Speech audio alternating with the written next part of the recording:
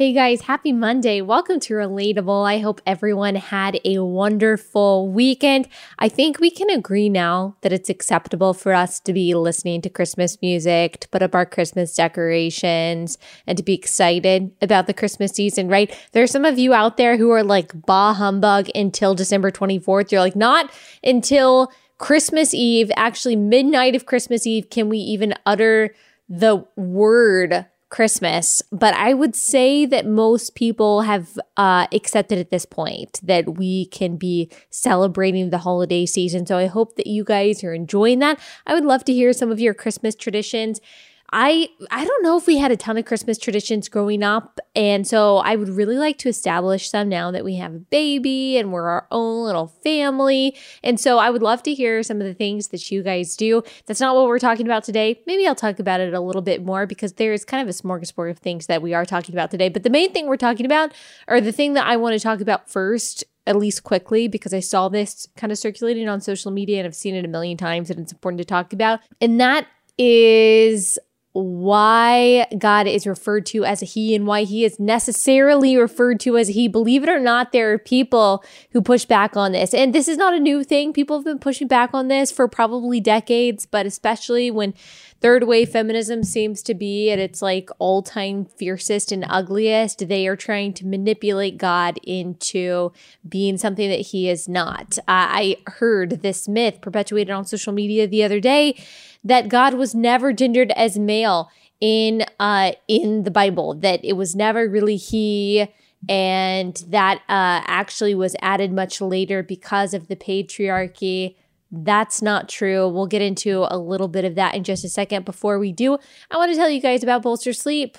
Bolster Sleep, love this company, love their products. They just do good work. All their products are expertly made, extremely comfortable. They help you get a better night's sleep. If you are someone who is exhausted every morning, you're uncomfortable, you got a crick in your neck, your back hurts, it's just not worth it. If you have the opportunity to make your sleep better, you have the opportunity to make your life better. So you have nothing to lose by going to bolstersleep.com. Check out their pillows. My husband and I both have one. We also have a Bolster Sleep mattress in our house that we really love. It's super comfortable. All of our guests that sleep on it are like, this is an awesome mattress, because it is. So go to bolstersleep.com. You can use promo code Allie, that's ALLIE, for 15% off.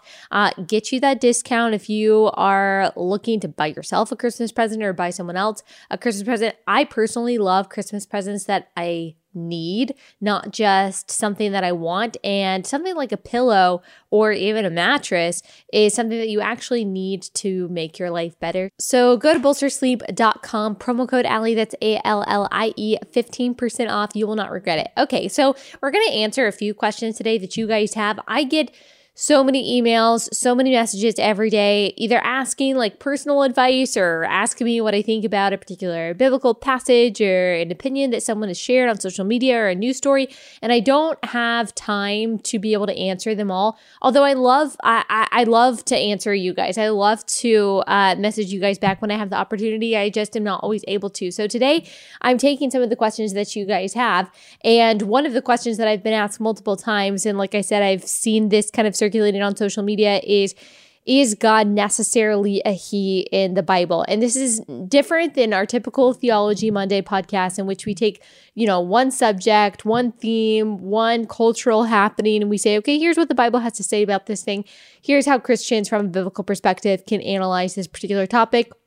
We've been going through most misused. Last week we did Matthew 7:1, judge not lest you be judged, and how that's often decontextualized and misapplied. We've done Psalm 37:4, delight yourself in the Lord and he will give you the desires of your heart, what that actually means. And we will pick back up on that. We're going to do that series here and there. You guys have been sending me a lot of verses that you want to dive into, and I'm excited about that. But today I just want to take some of your questions and the things that you guys are interested in knowing a little bit more about or talking about, because I don't always have the opportunity to do that on social media and via email when you send them. So like I said, this idea that God may not be a man, that he could be a woman. You know, the Ariana Grande song, that God is a woman. Of course, I don't think she's talking about like Yahweh there. She is making some kind of weird reference that I don't understand because I'm not cool anymore and I'm just not into pop culture. And so I think it's some kind of metaphor, but I don't know. But this idea, I actually saw Glennon Doyle, you know, was the mommy blogger. Now she's an activist, social media person. Anyway, she refers to God as she often, and that's kind of part of her brand now. And then I saw a comment the other day that said, not by her, but by someone else, saying, you know, God was never really referred to as he. That's something that's a tool, that's a product of the patriarchy. So here's my response to that, since a lot of you guys have asked me to talk about that. Obviously, that's not true. Obviously, it's not true that God was gendered later. Now, maybe there is some historical fact about biblical interpretation that I don't know, but even if that was true, even if God was referred to as they instead of he until a certain point and they changed it, I'm not saying that's true, but even if that were true, that does not erase the fact that God is necessarily a he. Why? Because he's not just he is also Lord, he is also King, he is also Prince of Peace, he is also Father, he is also these very specifically male terms. And why is that? Why is God a he? Well, he is Father because there is a human need for a father that is unlike our need for a mother, and God himself fills that need. There is a need for a leader and a king that is different than a need for a queen or the role that a queen can fill. There is a need for a Prince of Peace that is different and more dynamic than anything a female character of the same equivalent could offer. It is important that God is a male because male is represented as headship in the Bible, and he created it that way. Adam is created first. Eve is created out of Adam. Christ is depicted as a warrior, as a savior that is a man. Of course, we know that God made flesh. Jesus came down as a real human man. God is a male for a reason. It's so funny to me that all of these people so concerned with misgendering won't apply God's preferred gender pronouns to himself. Yes, God is a male in the sense that he refers to himself as a father, as a king, as a Prince of Peace, as a Lord of Lords. This is absolutely necessary, and there's really no way to get around it. My thing is, if that triggers you, if you are triggered by God being a father, then there are probably, and I say this truly lovingly, you've probably got daddy issues that you need to deal with yourself. Like there are probably some heart issues in there. If the idea of God being a loving father and a sovereign king triggers you or throws you off, and I mean trigger sincerely. Like if that makes you angry or if that offends you, then you need to probably dig into your own heart and see what past pain you might be dealing with from, I don't know if it's your father or the men in your life, or what idols you're holding on to. If your idol is feminism, yes, it's going to be very difficult for you to see God, the authority of heaven and earth, the person that you are subject to. It's going to be hard for you to see him as a man. And I'm not saying that God the Father is a man as we see him, but he refers to himself in these male ways. That would be very hard for you if you have an idol of feminism, but I would encourage you to let go of that. And I would encourage you to see actually the beauty and the grace and the mercy of viewing God as he depicts himself in the Bible, that maybe there's actually a void in your life of the kind of fatherly love that God gives us and demonstrates throughout Scripture. So this is not even a point of contention that Christians should entertain. It's not even interesting to say, well, maybe God was gender fluid. Maybe, Jesus was gender fluid. Some people have argued that. Some people have argued that Jesus is effeminate. All of that is utter blasphemy. All of that is trying to make God in our image rather than remembering that we are made in his image. And because we are made in his image, because he is the authority, because he tells us what is and what isn't, what's true, what's false, what's good and what's bad, we can look at God's word and trust that he is who he says he is. Again, it's not just about, did someone, 2,000 years ago change the word they to he? It's how God refers to himself throughout the Bible and what his fatherness, his kingship actually represents as not just the head of the church, but the head of the universe. That is why that is important. Man is depicted as the source of woman in Adam and Eve, and Jesus as the head of the church. And that is a male role. In the same way that a husband is the head of the wife, Christ is the head of the church. That is purposeful. That is purposeful. And again, that goes into kind of the conversation that we've had about the importance of biblical marriage, that biblical marriage is not just a matter, we didn't just get that from a few random verses that speak about homosexuality. We get that from the beginning of Genesis, how God defines marriage as between one man and one woman. And we also see that reiterated in the New Testament as a reflection of Christ and the church. The male and female dynamic is necessary for Christian marriage. We see that reiterated over and over again throughout the Bible. And in the New Testament, all the way into Revelation, we see the gospel, spiritual, eternal significance of that specific dichotomy of a male and female in covenantal marriage, and that representing Christ and the church. So it's much bigger than, again, people either saying, they're just a few pronouns or they're just a couple verses about what marriage is. If you are looking at the Bible with the question of how can I fit this scripture into my worldview, you're always going to come up with kooky stuff like that. I heard someone the other day saying, it was an amazing interpretation. It was this video that was going around, and it was this female pastor. So there you go. But she was saying, yes, women are able to lead churches. They're able to, pastor men and all of that. And we actually know that that's forbidden in scripture. And she was saying the reason is because, Jesus is the word made flesh. And if Mary delivered the word, then we too are able to deliver the word. We too are able to deliver Jesus.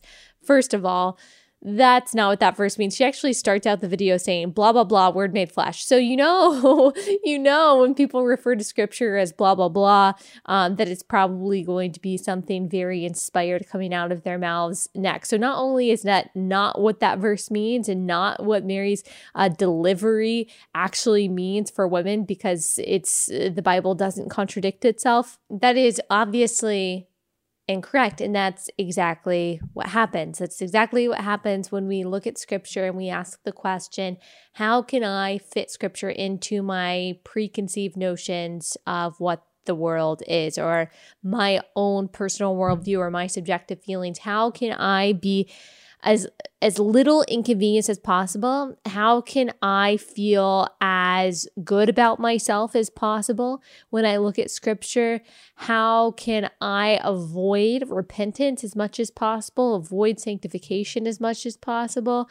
How can I stay as comfortable as possible? If that is your idea when you are looking at scripture, or if you are trying to fit scripture, certain verses into your worldview, rather than trying to subject your worldview and subject your opinions and subject your feelings and your comfort and all of that to scripture, then we're always going to come up with kooky ideas of, oh no, God didn't really mean that marriage is between a man and a woman. Oh no, God didn't really mean that male and female are different. God didn't really mean that the husband is the head of the wife. God didn't really mean that a woman isn't supposed to teach a man in church or lead a local church. God didn't really mean those things. Surely he didn't really mean that we were supposed to repent from our sins. Surely he didn't mean all of that, because God didn't know the things that we would be going through right now. God didn't know how we would feel. God didn't know all of the things that would be popular. So surely God didn't mean what he said in the Bible, right? And then you start getting people saying things like, Paul's not Jesus. Paul's different than Jesus. And what Paul said, we can kind of take it or leave it. That's amazing hubris, by the way, to be able for you to decide what part of the biblical canon has authority and which one doesn't, even though scripture says that all scripture is God breathed.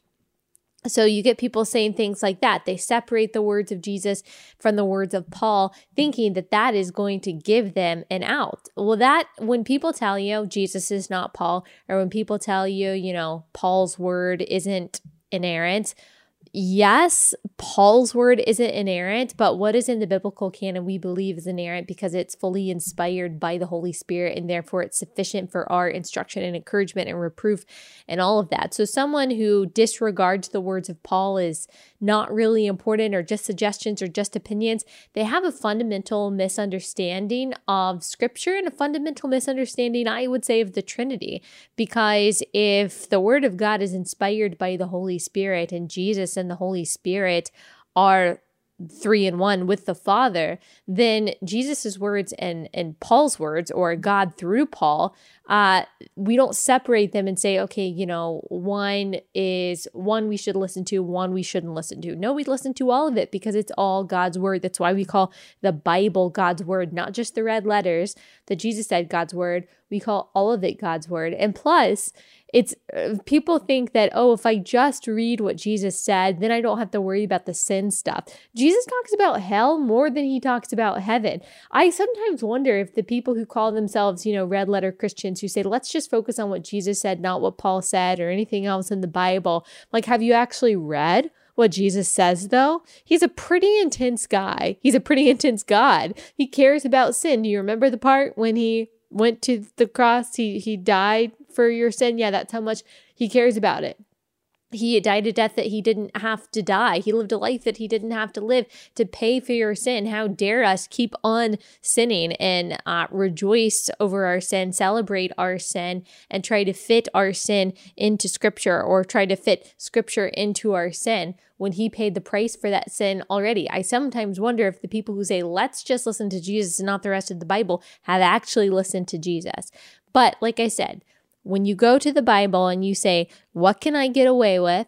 How can I stay the most comfortable possible? How can I not have any of my feelings or desires challenged at all? You're going to come up with some really kooky theology. But when we go into the Bible and we ask the question, who is God and what is his will? Then that starts to change us. And if we pray for wisdom and we study scripture, we meditate on scripture, then we will change. God will change us from the inside out. That is the power of his word through the Holy Spirit. That's the amazing thing. But if we are using scripture as a means to our either political ends, social ends, personal ends, relational ends, then we won't end up changing. We'll actually end up growing very bitter and confused and disappointed, and very likely we will end up losing faith, if, for lack of a better term, losing faith altogether, because the Bible no longer really fits into what we believe anymore. Eventually, you'll say the Bible's not even really necessary for me to build my worldview, if you're just picking and choosing verses to fit into what you want to believe. So again, my encouragement is that when we go to the Word of God, whether we're, trying to figure out whether or not God really refers to himself as a male for a purpose, whether we're trying to figure out marriage or the roles of men and women, the role of the church and all of that, our question is, who is God and what's his will? And how can we best conform to that so that we can better worship him, which is the sole goal of our entire lives. Okay. Now I'm going to answer some of your questions. So here's an awesome question that really goes with this. So someone asked me, biblical text to refute the claim that God is sexist. So this is what I like to do when people try to throw something like that at me. And they think that they have caught me. Not this person who's asking the question, but I'm guessing someone asked you this question and they're trying to catch you in this trap. And people who ask me, isn't God sexist? They're just trying to trap you. They think that they've got you. They don't actually really want to know the answer to it. But what I like to do is to ask questions. So why do you think God is sexist? What makes you think God is sexist? Because what people who, don't like Christianity, who want to disprove you, what they want to do is put you on the defense. It's the same thing if you're trying to have a conversation about abortion. They're putting you on the defense when in reality, yours is the logical, truthful position. So they should be on the defense. Well, why do you believe it's okay to kill a child inside the womb? Or why don't you believe in God? How do you think we all got here? Why do you think there's a right and wrong? Really, that's a more fantastical view. And so they should be on the defense. So this question, what I consider an illogical question, kind of crazy question, is God a sexist? I want to know, well, what do you mean by sexist? Why do you believe that God is sexist? What I'm guessing this person means, not this person who asked, but this person who's being asked this question, I assume. What I'm assuming that they mean is that God prefers men over women. And I'll just be honest with you. I understand. I totally understand this feeling. I do. I'm not going to just pretend like, how could you possibly think that? There's no reason to think that. No. I mean, there is definitely, God does ordain a patriarchy. He does. He ordains a patriarchy, not just in the Old Testament, but also in the family. Like the man is the head of the wife, just as Christ is the head of the church, like we said. And that is a patriarchy, and that is for our good. That is for the woman's good. God does, or the Bible does say that the woman is the weaker vessel. The Bible does say that women are more easily deceived than men are. And so if you, especially for those of us who have been raised, whether we like it or not, guys, all of us, Christian, conservative, unless we have just been like holed away from the world and we have never entered into, popular culture at all, we have all been infected by feminism. We have all been affected by feminism. We have all got this idea in our head that I am a strong, independent woman who can do absolutely everything. I can do anything a man can. I should do anything a man can. Actually, I can do better things than a man can. And I want to have an egalitarian marriage, some people say. I want to have the exact same role as my husband. There's no need for this complementarian stuff.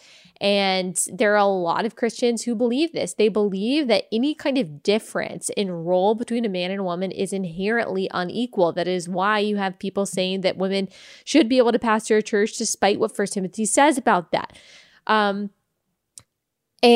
the problem with that is that obviously it's not true. The difference in role between a man and a woman, according to God's word, does not mean that God doesn't value the woman. On the contrary, it means that he values her very much. Like if we look at Ephesians 5, for example, husbands, love your wives as Christ loved the church and gave himself up for her, that he might sanctify her, having cleansed her by the washing of water by the word, so that he might present the church to himself in the splendor, without spot or wrinkle or any such thing, that she might be holy and without blemish. In the same way, husbands should love their wives as their own bodies. He who loves his wife loves himself, for no one ever hated his own flesh, but nourishes and cherishes it, just as Christ does the church, because we are members of his body. Does that sound to you like a God who doesn't care about women, who doesn't care about the wife, instructing a husband to love his wife in the same way that Christ loved the church? Christ died for the church. Christ bled on a cross for the church. Christ sacrificed his life for the church, gave himself up for her that he might sanctify her. In the same way, a husband is to lay down his life for his wife that she might be sanctified. He is committed to her holiness. He is committed to her spiritual, to her emotional, to her physical well-being. He lays down everything for her. That is what the Christian husband is called to. The Christian patriarch of the family is called to utter and total submissive authority to his wife. And the wife is also called to submit to her husband as she submits to the Lord. And that is the kind of husband that we want to submit to.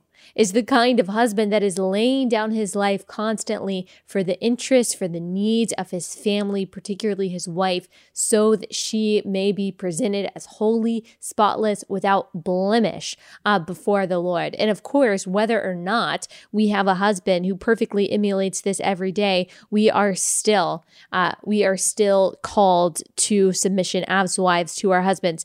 So if you say, the verse that says wives are supposed to submit to their husbands, if you say that, well, that is inherently sexist because he never calls husbands to submit to their wives, read this chapter. It's not the same way. Yes, the husband is the head of the wife.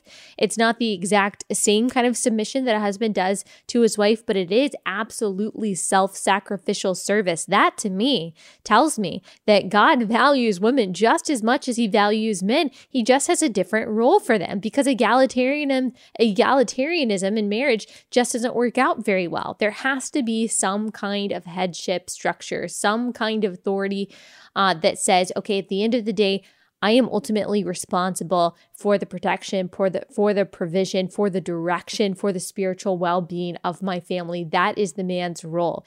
And we get to rejoice as wives that that's not our responsibility. We have lots of responsibility. We have responsibilities over the children, over things of the home. Not saying that a man can't do anything in the home. I'm not saying that a woman can't make decisions. Obviously, I think that you can probably pick that up from who I am and how I am. If you've been following me for any length of time, but the roles that God has placed for men and women are for our good and are for our protection. And we can try to argue all we want to against the nature that the Bible depicts of women as being easily deceived, as being the weaker vessels. But I think if we laid down our pride, if we laid down our ego for a second, we would say, that's true. Maybe not in every single instance. And I am talking as a very opinionated, a very outspoken, I would say a very strong-willed woman. I can look at something like that, and even though it rubs my pride the wrong way, I realize that it's pride and ego that's stopping me from agreeing with the God of Scripture who created woman. The idea that God is sexist goes against every single thing that we know about God and creation and how he structures things. Even if we look at Genesis, how woman was made, if man was refined from dust and woman was a refinement of man, then we can know that God sees us as glorious image bearers alongside our husbands. We are called Ezer. We are called the helper to come alongside the man. If we are married, women are made in the image of God. They are valuable. They are integral parts of the church. We see several roles for women within the church in the New Testament as evangelists, as teachers of women and of children, of moms, we see in Proverbs 31, the kind of enterprising and clever and strong and wise and kind woman that Scripture calls us all to be through the power of Christ. And so I would say that Scripture has an extremely high view of women. Can you show me any other world religion that views women, that cherishes women as much as Christianity does? I can't. Certainly not Islam. You're not going to find the kind of reverence for women. And obviously, I mean that in an earthly way, not in a blasphemous way. You're not going to find the kind of preciousness of women in any other world religion except for biblical Christianity. You're just not going to be able to find it. I mean, think about how Jesus treated women. He talked to women that had probably never been talked to respectfully. They probably couldn't remember the last time they had been spoken to respectfully. The woman at the well who had 5 husbands. Jesus met her at the well, had a conversation with her. The woman who was caught in adultery, who looked at her and said, for any of you who, want to condemn her, want to stone her, if any of you haven't sinned, you can be the one to throw the first stone. The woman who had been bleeding for 11 years, who touched him, he turned around and he paid attention to her. He looked at her. He didn't have to do that. She touched his robe and he said that the Bible says that he felt power go out. He could have just kept going. He turned around and he looked at her. Mary, the mother of Jesus, obviously has a very significant role. Martha obviously has a very significant role in the Bible. In the Old Testament, we've got Ruth, we've got Hannah, we've got Esther, we've got Rachel, we've got Sarah, we've got all of these amazing women of the Bible that God saw fit to highlight and God saw fit to use.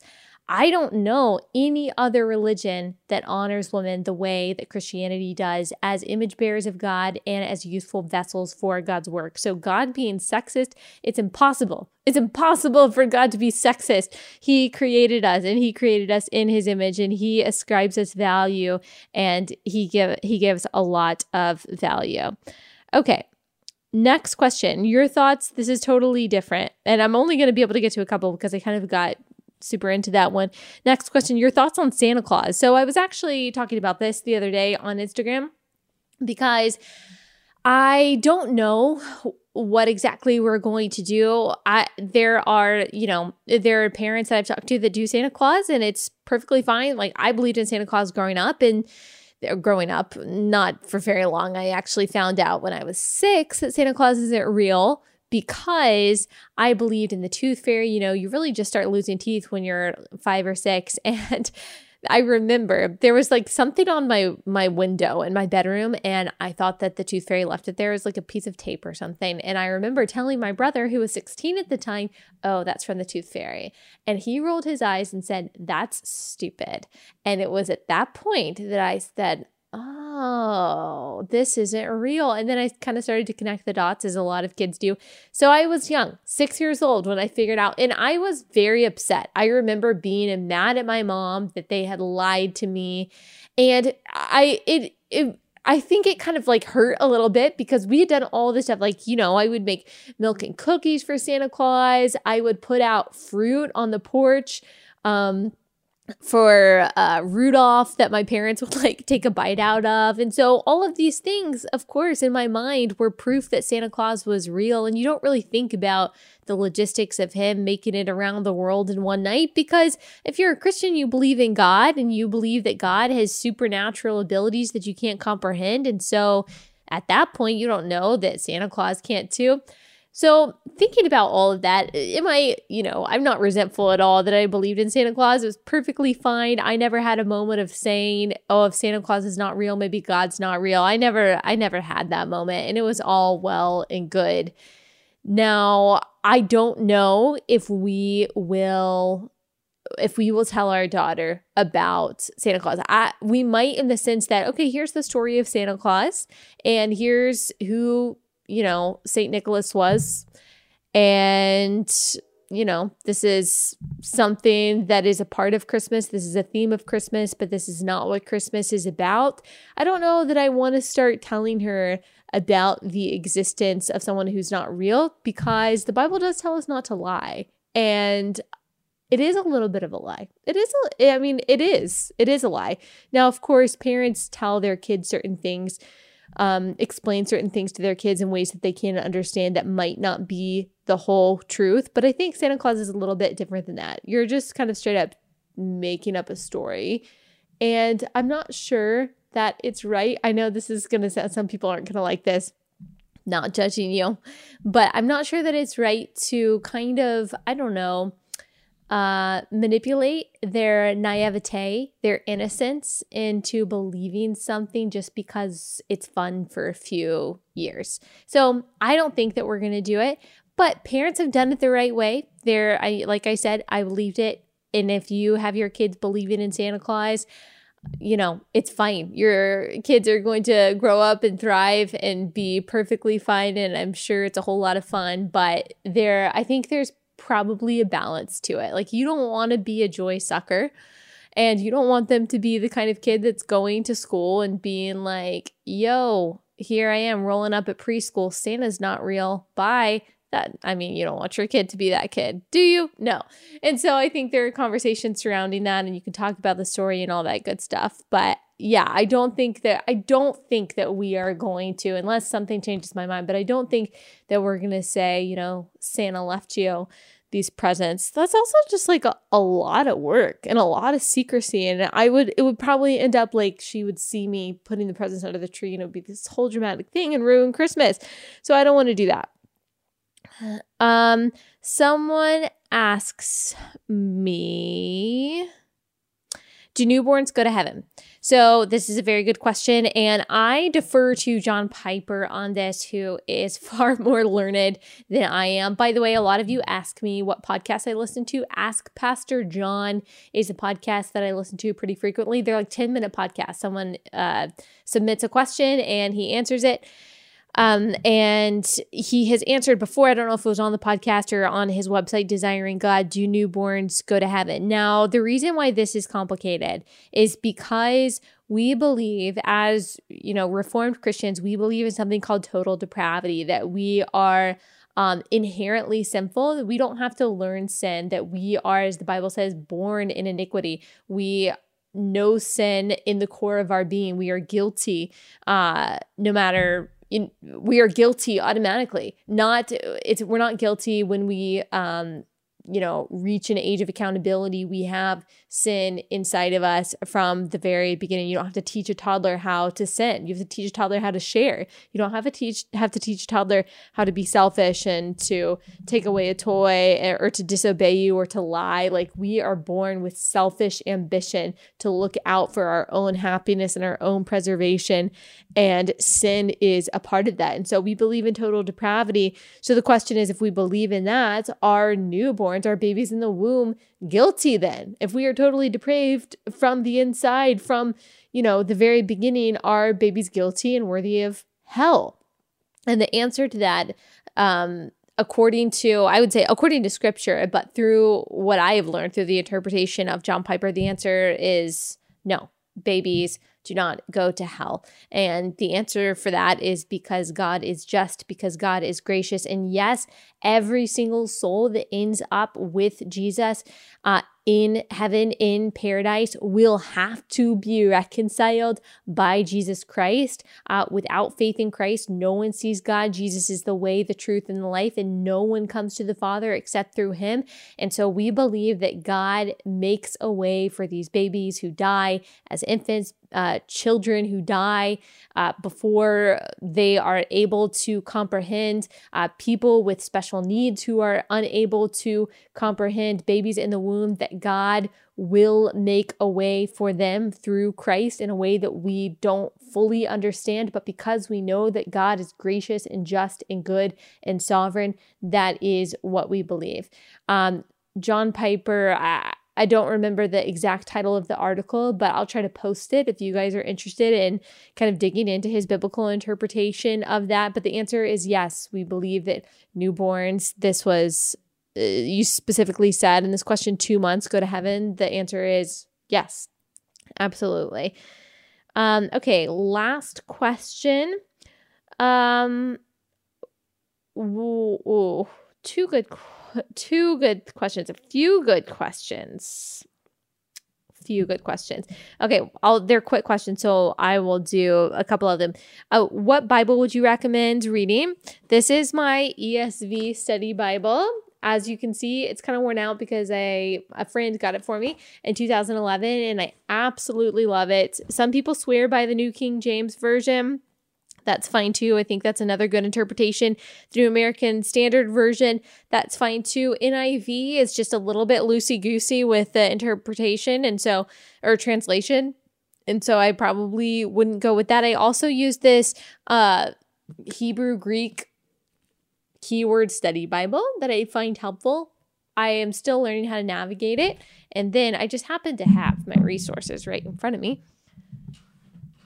I also have, I'm showing this to the camera, by the way. If you are not watching this, you can see it on YouTube. I also have this systematic theology book by Wayne Grudem. There are a lot of other really great resources. These are not the only 3 resources that you can use, but these answer a lot of my questions because I have a ton of questions as I'm reading the Bible. If I don't have my study Bible with me, which sometimes I don't, and I read it on my phone, But if I don't have my study Bible with me, I have a million bajillion questions. I ask a ton of questions every time I'm reading because there are phrases, words, sentences that I just don't understand. I don't know how to apply it. I don't know what the context is. I don't know what the original translation was. And all of that is important to me because I really want to know what's true and what's real and what this actually means, not just what I feel like.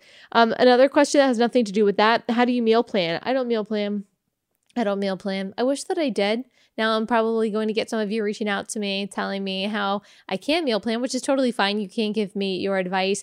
That's something that I need to do better. So I have been totally inundated with my book that's coming out at the beginning of May. And I am so excited about it, but I am also really excited. And I think I can say this. I'm really excited about it being done, not because I haven't enjoyed writing it, because I have, but it has consumed a lot of my time. And I am in this thing, I'm a perfectionist. I'm not a perfectionist in all things, but I am a perfectionist in this. I've never done something this permanent. When I do a podcast, the next week I can say, oh, I said this, I misspoke, or I said the wrong thing, or I thought about this. Here's the correction, no big deal. But a book is so permanent. If I say the wrong thing, then it's just out there and people read it and they maybe don't see my correction or my caveat or whatever it is. And so that kind of freaks me out. And I have rewritten the same thing over and over again. I've added a million things, I've taken away things and all that. So because of that, I feel like I've just kind of like a little bit been drowning, just a tad, but so meal planning has been non-existent. I can't even tell you what I've eaten for lunch. Cheese? I don't know. Not healthy. It hasn't been good. And if I were a more naturally organized person, it probably would have been easier, but I'm not. Something I struggle with is being organized. It's always been true since I was little. I could never keep track of my pens. Get school supplies at the beginning of the year, 2 weeks in, lost all my pens and pencils. Still how I am. Just not naturally organized. So maybe one day I'll meal plan. Maybe that'll be one of my goals for 2020. I also want to do a podcast on not just goals for 2020, but how, like, looking back at 2019, because I was thinking about all of the beliefs, thoughts that I've had that in ways that you probably wouldn't realize, but I realized have changed in the way that God has sanctified me and rid me of things that I believe that I didn't realize that I believed, and how he's convicted me in certain ways. And I want to encourage you to kind of do the same thing. And so I want to talk about like a year in review and also give you tools to think about your year in review too, because I think it's really important as we thank God for all the things that he's done and given us, the things that we prayed for that we didn't even realize he answered. I think it's important for us to kind of take a step back and to remember the goodness and the grace that he has shown to us, and also to look forward to the things that he has in store, whatever they may be. Okay. That is all today. I will be back here on Wednesday with some updates on the news, and I will see you then.